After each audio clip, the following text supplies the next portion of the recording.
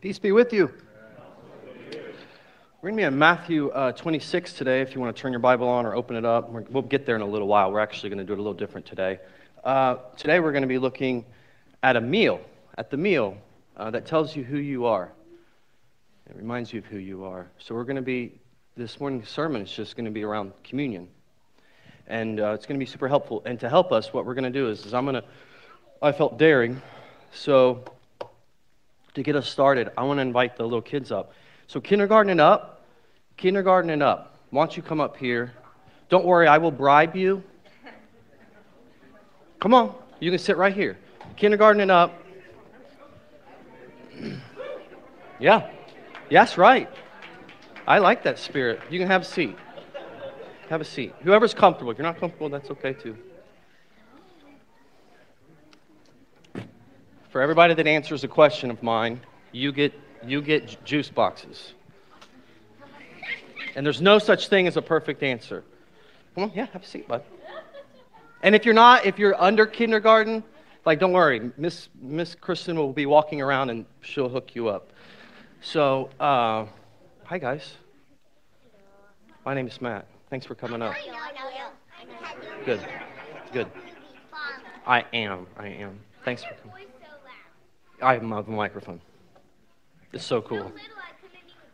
I know, that's the point. Okay, ready? First question. You ready? You're going to help me, and you're going to help your mommies and your daddies. Okay, cool? All right, first question. Ready? Do you have pictures at your house, like a family? Do you have those on your walls at all? Yes. If not, your moms and dads have a ton of pictures, I'm sure, on their phones. Yeah, of you. Why do you think, ready? Why do you think you have pictures of family around the house? To remember them? Yeah, what else? Yes. Go ahead, just shout it out. Because they love us. Yes, they love you. Look at them. Yeah, you can look at them, remember them. Good times with your family. That's right. That's right. And to remember when you were on vacation. Yeah, I need one of those. Yes, absolutely. Okay. All right, so absolutely, I think, right, my idea is that I think we put pictures up on our walls or we have them on our phones.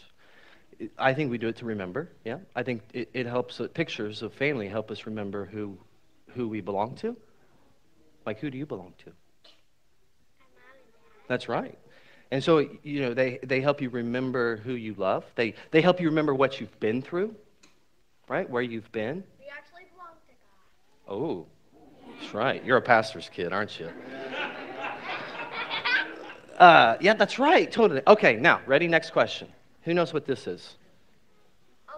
Go ahead. Just shout it. Communion. Okay, that's right. So we call this communion or the Lord's Supper. And maybe you see mommies and daddies. They drink it. That's, yep. And eat it. And eat it, yep. It tastes gross. I won't tell. So you've probably seen, the adults taking these. So what are they doing when they're taking this? Do you know? Does anyone know? Praising God. Praising God, absolutely. And drinking His blood. Yeah, drinking His blood, yeah. It's so they can remember God and how Jesus saved us. That's right. So absolutely. So in the same way that pictures of your families, right, on your walls, remind us, like where we've been, who we belong to, who loves us, all of those things. This, for Christians, like I'm a Christian, right? The same way this reminds Christians who they are, who they belong to, who loves them, who they truly love. Make sense? God loves you. Thank you. God loves you. All right. Thank you so much for participating. Rue, can I have that right there? Yep. Do you guys want an honest fruit punch here? Yeah. Can y'all give the kids clap?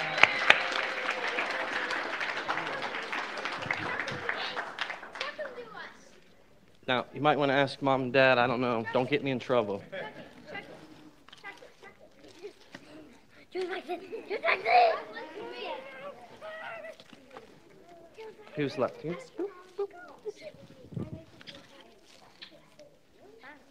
you go, buddy. Thanks, guys. You can head back. You can head back. And I already knew this was going to have two people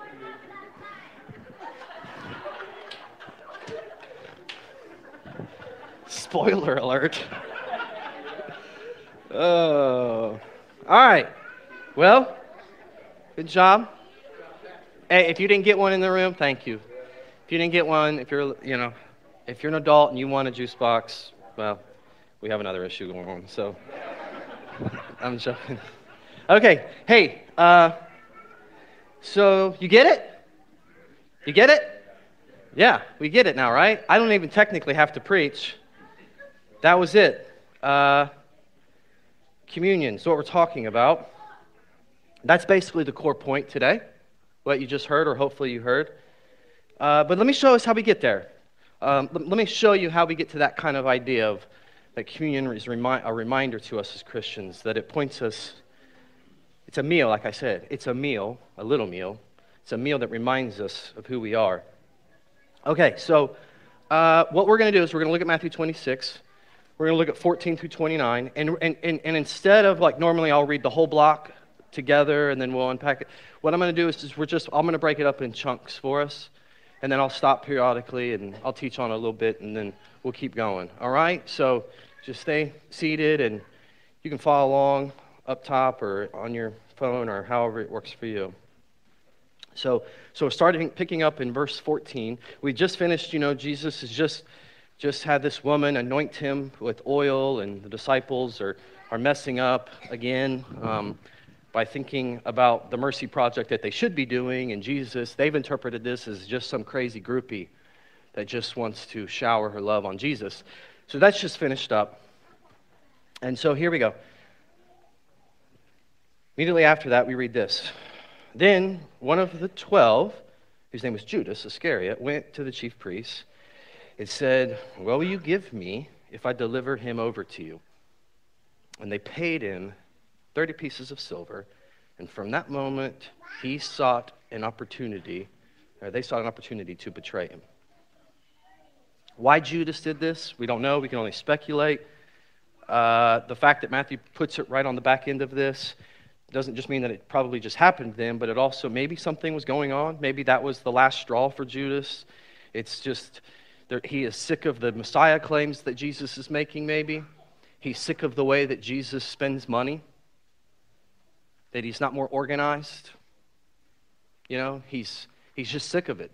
He's watched a ton of money go dripping down Jesus' face, and it could have helped his fellow poor Israelites. He's sick of it. He can't stand it anymore, and he's just going to sell Jesus out. We don't know. We don't know why, but that's what happened. And then it says this, now on the first day of unleavened bread, the disciples came to Jesus saying, quote, "Where will you have us prepare for you to eat the Passover?" And this is the second time Jesus has done this. He has enemies apparently within his own friend group, but he also has friends amongst his enemies. So who this person is, we don't know, but he has somehow set this up in advance probably. He says, "Well, you just go into the city to a certain man and say to him," and this is like code language. It's so fun and cool. "The teacher says, my time is at hand. I will keep the Passover at your house with my disciples." And the disciples did as Jesus had directed them, and they prepared the Passover. Okay, so first off, we just need to understand, in case you don't know, we just need to get some kind of an understanding of the Passover and the Passover meal and its importance. So let's just understand the origin of that, okay? And Mr. Llewellyn was kind of helping us through that in the liturgy. But what's the biggest day within the Christian calendar, would you say? Easter. Yeah, it's the pinnacle, right? It's pastors, they get, church staff, they get all stressed out all leading up to Easter because that's our big moment. Rightfully so. Well, within the Jewish calendar, what's the pinnacle day? Passover. Passover meal. That once a year celebration. Technically, here, it's Passover or the Festival of Unleavened Bread, 7 days long, technically, and it ends with this meal. So within the story we're reading here, Jesus' final moments of his life, he's about to be arrested and crucified. I mean, we're getting ready to hit that in the coming weeks. And Jesus has brilliantly timed his whole life, his whole ministry to this moment, to this festival, this big pinnacle day and week in Jewish culture, to the week of the Passover. Why does he do that, right? That's the question you got to ask. We'll get to that in a moment, if you don't already have that figured out. But here's the thing. So it's probably Thursday afternoon within the Passion Week. Thursday afternoon in this scene. The day of the Passover meal was the following day, and so the disciples are doing necessary preparations. And you got to understand, like for us, like Western, like modern, like for us, our day ends at this weird magical hour that we created called midnight. And the new day starts. Not for them. It's sundown. It's a new day at sundown. It's the following day at sundown. So here's what's happening. And so the Passover meal, they're preparing it. Now, see, here's the thing. The Passover meal is this identity-shaping ritual for the Jew. It grounds them in who they are. It reminds them of who they are. It was a memorial. It was a meal that stretched all the way back, and we looked at this a little bit ago through our liturgy. It stretches all the way back to when the Israelites were captive in Egypt. Horrible things were happening to them. We touched on this earlier in the year when we were doing our Sabbath series. We kind of walked through all the things that the ancient Hebrews had been through in their slavery within Egypt. Horrible things. And they were afeared, and you can read about this starting in Exodus chapter 1. If you've never read it before, it's a fascinating story. Fascinating piece of history. But essentially, the people in power, led by Pharaoh, feared this growing minority group. And that's what they were, a minority group. And so they feared them as they continued to grow. What might happen? Could there be a coup? Could there be something? And so they just began to oppress them more and more and more, putting harsh slavery upon them. It gets so bad, they even begin a genocide on them. And so they were beat down, distraught. God heard their cry. He raised up this leader, Moses, that we all know, the famous Moses. He sends plagues to change the stubborn heart of Pharaoh so that he would release these people out of their slavery. And eventually, the last move was this angel of death that sweeps through the land, killing all of the firstborn in the land. And you can read all about this in Exodus 12. We read some of that this morning. And it just seems barbaric, doesn't it? Let's just admit that. Like, you go to that story and you're like, this is weird. There's all these like insects and stuff coming through the land. And then we got little boys losing their lives. Like what? Like that's your Bible. It's crazy. You got little lambs being slaughtered. What'd they do? I mean, it's just kind of, the whole thing seems crazy. But stop for a moment and think. I mean, you got to be honest about the whole strangeness and the darkness of it all. But also realize everything that's going on in this particular time in world history. I mean, Pharaoh wasn't just a terrible slave driver. He performed Nazi-like genocide. He feared these people so much. He disliked he so devalued, dehumanized these people. He declares that, look, every firstborn son, if it's a son, as he comes out of the womb, kill him. And he tells that to the Hebrew midwives, and he's like, here, when you're helping these mothers give birth, just end it there if it's a son. And they don't want to. They're fearful, and they're like, I don't think that's what God wants us to do. So they start sneaking these boys through somehow. He finds out about that. So he decrees it in the whole land. The whole land. Tells all the Egyptians, you see a Hebrew with a little son, you throw him into the Nile and drown him. It's crazy. Can you imagine? Imagine walking around town and someone who's not like you, not from your background, not your culture, and they see you with a little boy, and they can take him and do whatever they want with him. Now, my question is, what is God supposed to do? It's crazy. And we're so modern, and we don't do things like this anymore, right? What is God supposed to do? He will not let evil go undealt with. And so, trying to convince doesn't work. He goes to this level. It's like, how can you imagine the pain, the evil? And of course, you see this. This is sobering justice is what it is. It's a sobering moment of judgment. But here's the thing. God made a way out. It's not like Pharaoh made a way out. God makes a way out. He gives us an option. He gave them an option. He says, look, you can take judgment upon yourself and your family this night. You can do your best and see what happens for you. Or you can take a spotless lamb. I mean, it's crazy, but it's your son or it's the lamb. Which one do you want? So, this is what's taking place. This little lamb, without blemish, slaughter it, feed your family with it that night. Whatever you don't eat, you burn, you consume. And you get ready. And you take this blood and you paint it on the sides of the door and the lintel at the top, and you lay it there, and it'll be a sign. It'll be a sign that you sacrifice something innocent as a substitute. And your family would be passed over, no judgment for you, because the judgment fell on that lamb. That's the idea. So after this night, for all those escaped that did this, they are now to once a year, moving forward, they're commanded. Now, you're to remember this moment. You're supposed to have this meal. You're supposed to have this meal so you can remember the sacrifice and the rescue. And the meal, the Passover meal, basically included the essential parts to the meal. We're not going to go through it all, but it's basically wine, unleavened bread, and that was to remind them that they were the original Hebrews were to eat this meal in such a hurry. Backpacks on, sandals on, staffs like ready to go. So there wasn't time to let the yeast or the leaven do what it's supposed to do in bread. So that's the idea. So it's wine, unleavened bread, bitter herb, like horseradish. They would take that, and I don't know if you like that, but if you put that in your mouth, you will wince, maybe tear up. And the idea is to be reminded of the bitter, bitter slavery that they were in. So unleavened bread, wine, bitter herb, and then lamb meat, of course. This is what would do. Every year, the Jews would practice this meal.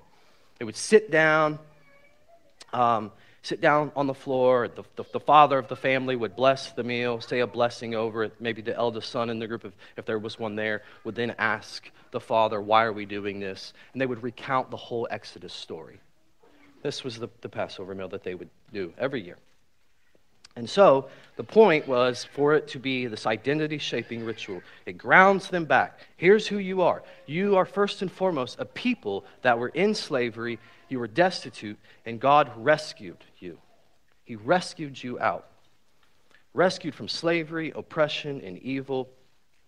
They were God's people. They are kept by His love. He is absolutely committed to them to the end. And they were said, once a year, remember that. Well, so here in this scene that we're reading, Jesus and His disciples are about to take part in that same thing. So they're going to sit down and have that meal, right? They're Jewish. They're not getting away from those rituals. They're doing these rituals. That's what's taking place. And so as the dinner takes off, Jesus starts dropping bombs, just using language that is not part of the tradition. And it's totally got them, I'm sure it's thrown them off. And so He starts bringing in this strange interpretation to the whole meal that was well known. And so we're picking up verse 20. When it was evening, He reclined at table with the 12. So they're literally sitting on the floor. And verse 20, and as they were eating, He said, quote, truly, I say to you, one of you will betray me. I'm sure that set a weird mood for the meal. And it says they were, of course, naturally, they're very sorrowful, and they began to say to one another, is it I, Lord? And He answered, he who has dipped his hand in the dish with me will betray me. Jesus kind of just leaves it ambiguous, which probably makes it even weirder. The Son of Man goes, that is written of Him, but woe to the man by whom the Son of Man is betrayed. It would have been better for that man if he had not been born. It's harsh and hard to hear, but Jesus is essentially saying, sin is so evil. It makes life worthless. If you understand it that way. Judas, who would betray Him, answered, is it I, Rabbi? And He said to him, this is so brilliant of Jesus. You have said so. Notice the disciples look to Jesus and they say, "Is it I, Lord?" What's Judas say? "Rabbi? Hey, teacher, is it me?" And Jesus, strangely enough, doesn't out him. So he doesn't lie, right? He doesn't say, "No, it's not you, you jerk," right? No, he doesn't lie. But what he says is "These are your words." Verse 26, now as they were eating, Jesus took the bread, and after blessing it, so he's doing the traditional blessing, and broke it, he gave it to the disciples, and he said, "Take, eat, this is my body." That's weird. And then he took a cup, and when he had given thanks, he gave it to them, saying, "Drink of it, all of you, for this is my blood of the covenant, which is poured out for many for the forgiveness of sins. I tell you, I will not drink again of this fruit of the vine until that day when I drink it new with you in my Father's kingdom." So you got to understand the brilliance of what Jesus has done with this meal that stretches back centuries. Like I said, it's likely Thursday evening, past sundown, so technically it's the day of Passover remembrance, right at the very beginning, and hence why they're already taking part in it. And I say that because, like I said, they're taking this Passover extremely early. What I mean by early, in the wee hours of the night, is what's taking place. Now, why? Here's why: because Jesus is running out of time. Literally within hours, Jesus will be arrested, he will be taken, and within hours, within 24 hours, he will be hanging on a tree, naked, dying. And Jesus knows that. His time is up. And he wants to get to this. He's timed everything for this. The disciples don't know it, but this is what's going to take place for Jesus. And not only will he be physically and emotionally and spiritually broken, but he'll be abandoned by his closest friends. And if you believe the scriptures, according to the scriptures, he'll even be abandoned by his Father. You can imagine, right, for Jesus in this moment, timing this meal, every single moment, every single word for Jesus is strategic, and it's freighted with meaning. And how does he choose to explain himself? Essentially, I'm trying to actually ask and then answer something very simple. Jesus has been repeatedly telling his closest friends, "I'm going to die. I'm going to be taken, and I'm going to die. I'm going to be taken, and I'm going to die." Where does Jesus explain why? Go flip through your New Testament. Look through the Gospels. Where does Jesus go into this long discourse explaining his death to them? Here's why it's all got to happen this way, yada, yada, and walking them step by step. I mean, in Jesus' mind, Jesus, right? See, for him, he believes, I'm on a rescue mission. I'm rescuing the entire world. They don't fully understand it because even though he repeatedly tells them this, they don't get it, right? They're just super slow on the uptake. So where does Jesus explain himself to these guys? Well, apart from maybe a couple places, back in chapter 20 of Matthew and in Mark 10, it's recorded there as well, Jesus says that just this: the Son of Man did not come to be served, but to serve, and to give his life as a ransom for many. That's the only thing we really have. I mean, Jesus is just super cryptic. So apart from that, no big lecture, no big sermon ever given to explain in detail all that must be done and why. So my point is this: it's fascinating and profound. But Jesus uses a dinner meal to explain himself. He waits his whole life for a dinner meal, a one little meal, and he uses that as his explanation for everything. He purposely has timed his death around this little ritual meal, and he's tapped into the ritual meal and essentially reinterpreted it. But I would say more than that, what he's done is he's expanded it and deepened it for everyone. So the same way judgment had to come down on Egypt for its evil, judgment has to come down on the earth. God cannot let evil go undealt with. The evil is everywhere. It's not just in the Egyptians, right? Every person has participated in the evil. We've all got a little bit of Judas in us. But in the same way God provided a substitute for the ancient Hebrews, God is providing a substitute now for the whole world. But this time it won't be this cute little woolly creature. It'll be something far more precious. It'll be God's only son, Jesus, right? And so Jesus is using this ancient memorial to explain himself. And so what he's doing is he's saying, you either understand me, you either receive me as your broken, bloody substitute, or you don't understand me and you don't receive me at all. This is who I am. This is what it means to be a Christian. It's deeper than just someone who has a good work ethic, good ethics in general, good morality in general, good principles. At its core, and this is what I wanted to get the little kids to be thinking about, at the core, to be a Christian is to be someone who was in the wrong, who has been in the wrong, and someone else has rescued you. You've been in a bad spot, and you couldn't get yourself out of it, and you've been rescued, and it is your core identity of who you are as a person. It marks you as a person. It has to permeate your entire life. You are someone who has been rescued through the sacrificial love of innocent blood. Innocent blood. Can you imagine being the dad or the mom or whoever that was slaughtering the lamb? This little spotless lamb didn't do anything to you. Seriously. Think that was fun? The whole point is for you to feel it. And I wonder if we feel the weight of the cross and what it means. It's both tragic and beautiful at the same time because it's where justice and mercy meet. Justice because there's got to be the debt's got to be paid. But merciful because it's like, well, it's not going to fall down on you and me. And so Jesus is doing more than just explaining himself and explaining who you are as a Christian. He's gifting you with this real simple, and it is a simple way of remembering who we are. Think about it. Jesus could have said, once a year, I want you to go up the biggest mountain in your state. Bow down 10 times so you can remember what I've done. Instead, he just says, take bread and some wine. This is how you'll remember.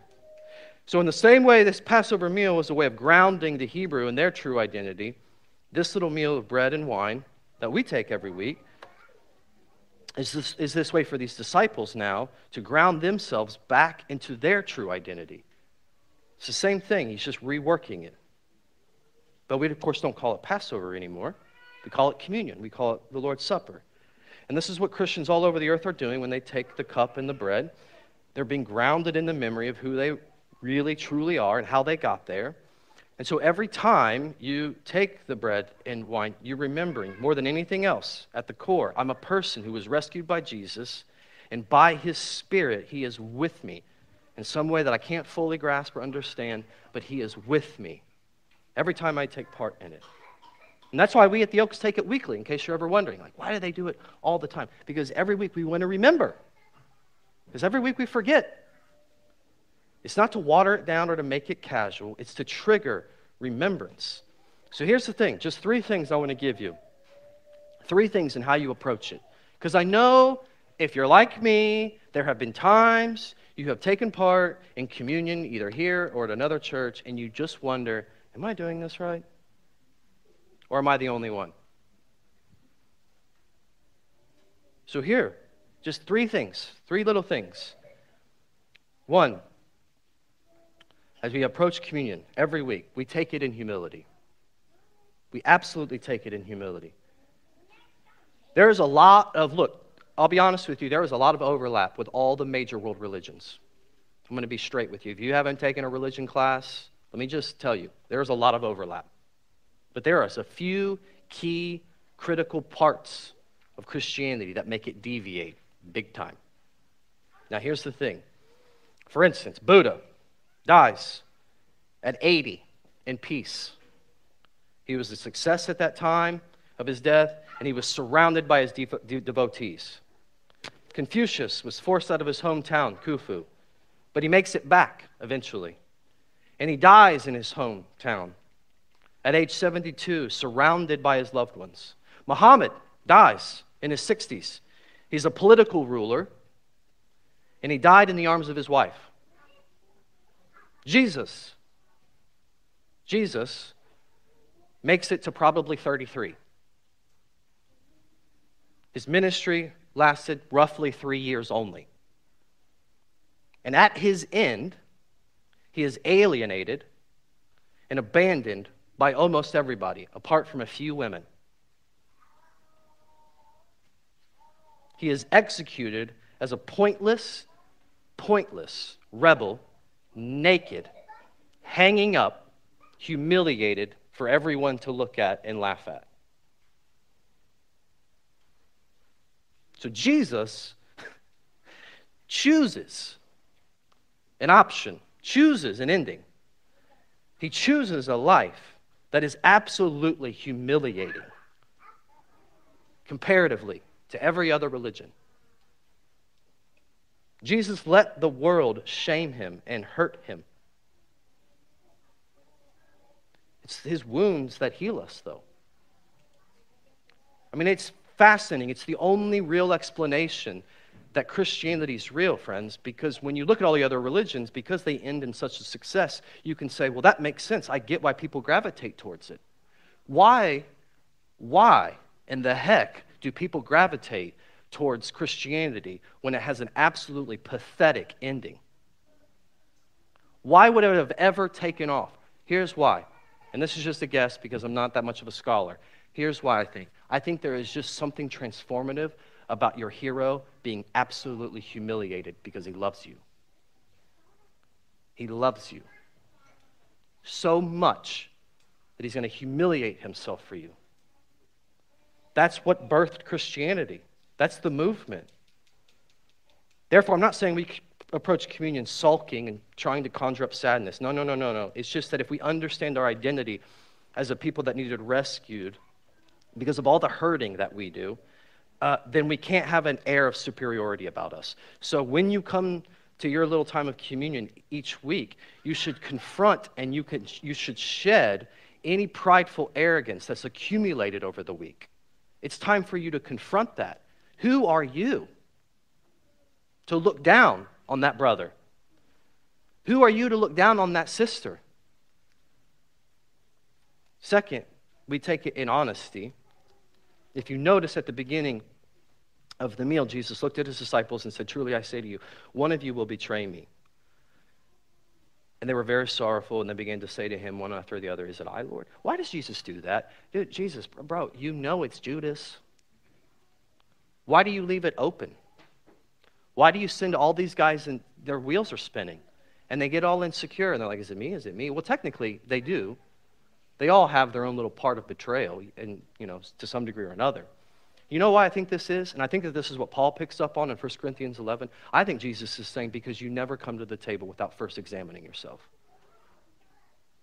Be honest. You are held and you are loved and all of that, absolutely. But there is still always reason to stop and go, wait, have I been a Judas this week? Have I been totally loving at all times? It's always important for us to stop and take a look in. Could I be that guy? Could I be the bad guy? And truly, rescue people don't ignore and sweep under the rug the very things that put Jesus on the cross in the first place. They bring it back out. And when we see sin in ourselves, we bring it up, we confess it, and we say, I don't want this anymore. I don't want this anymore. And we ask God to take it, and he does. Third, we take it with hope. We come to the table each week with just full of honesty, and if we're not too terribly distracted, we very often are flooded with thoughts of unworthiness. I think that's for a lot of us, that's the case. We know who we are. You know who you are, right? Or at the very least, we have this low-grade guilt about us when we drink down the juice. We just know how much we don't measure up, or we start to feel all the ways that we've been scared, or we're scared that we haven't been devoted enough or sincere enough to God, whatever it is. But you know, in wrapping up his words here, Jesus doesn't focus on your commitment or your desires. He focuses on his. He says, drink of it, all of you, for this is my blood of the covenant, which is poured out for many for the forgiveness of sins. I tell you, I will not drink again of the fruit of the vine until that day when I drink it new with you in my Father's kingdom. So Jesus wants, for one thing, Jesus wants forgiveness to be palpable for you. That's so interesting. And I admit, I'm still even working that out over time as I go in my life. In other words, he doesn't just want words of forgiveness for you. He wants it felt. He wants it going down into your belly.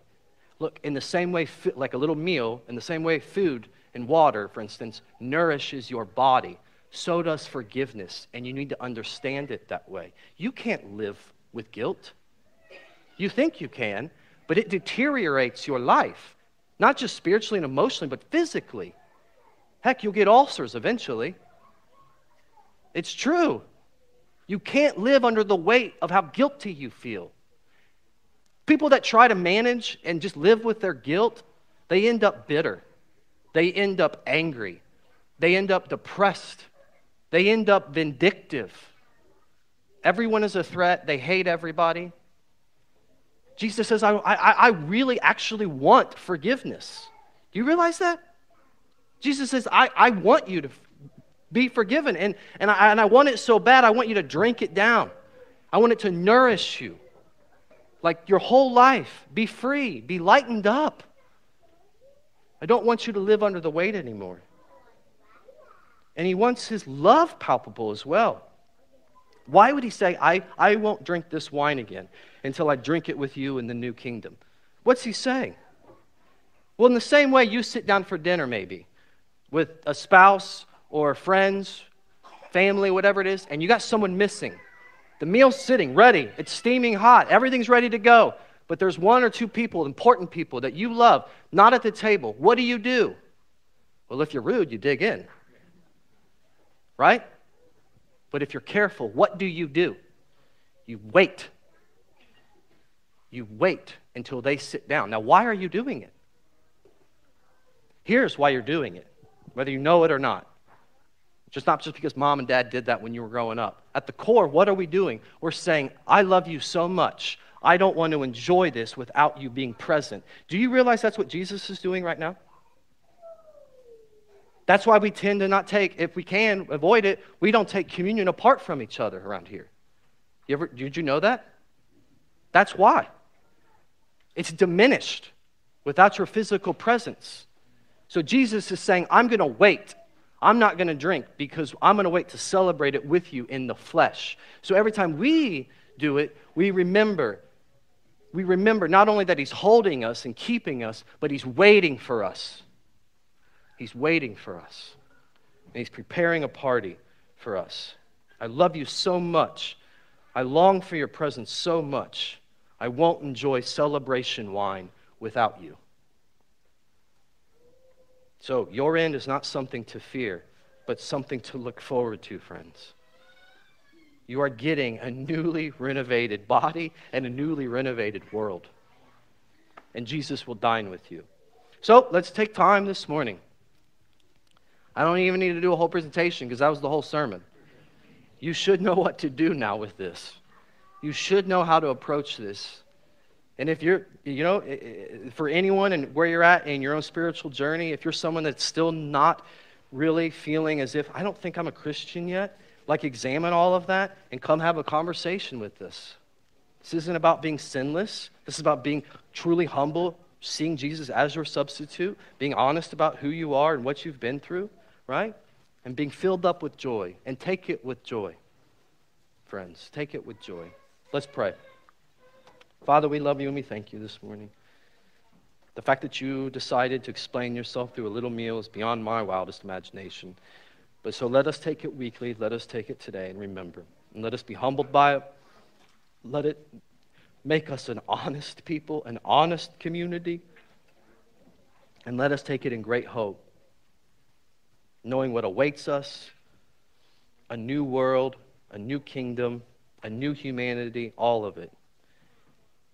And that, at the very least, gives us something stable to hold on to when things are strange or fearful. We love you, dear Lord, and we thank you. Bless the rest of our service. It's in Jesus' name, amen.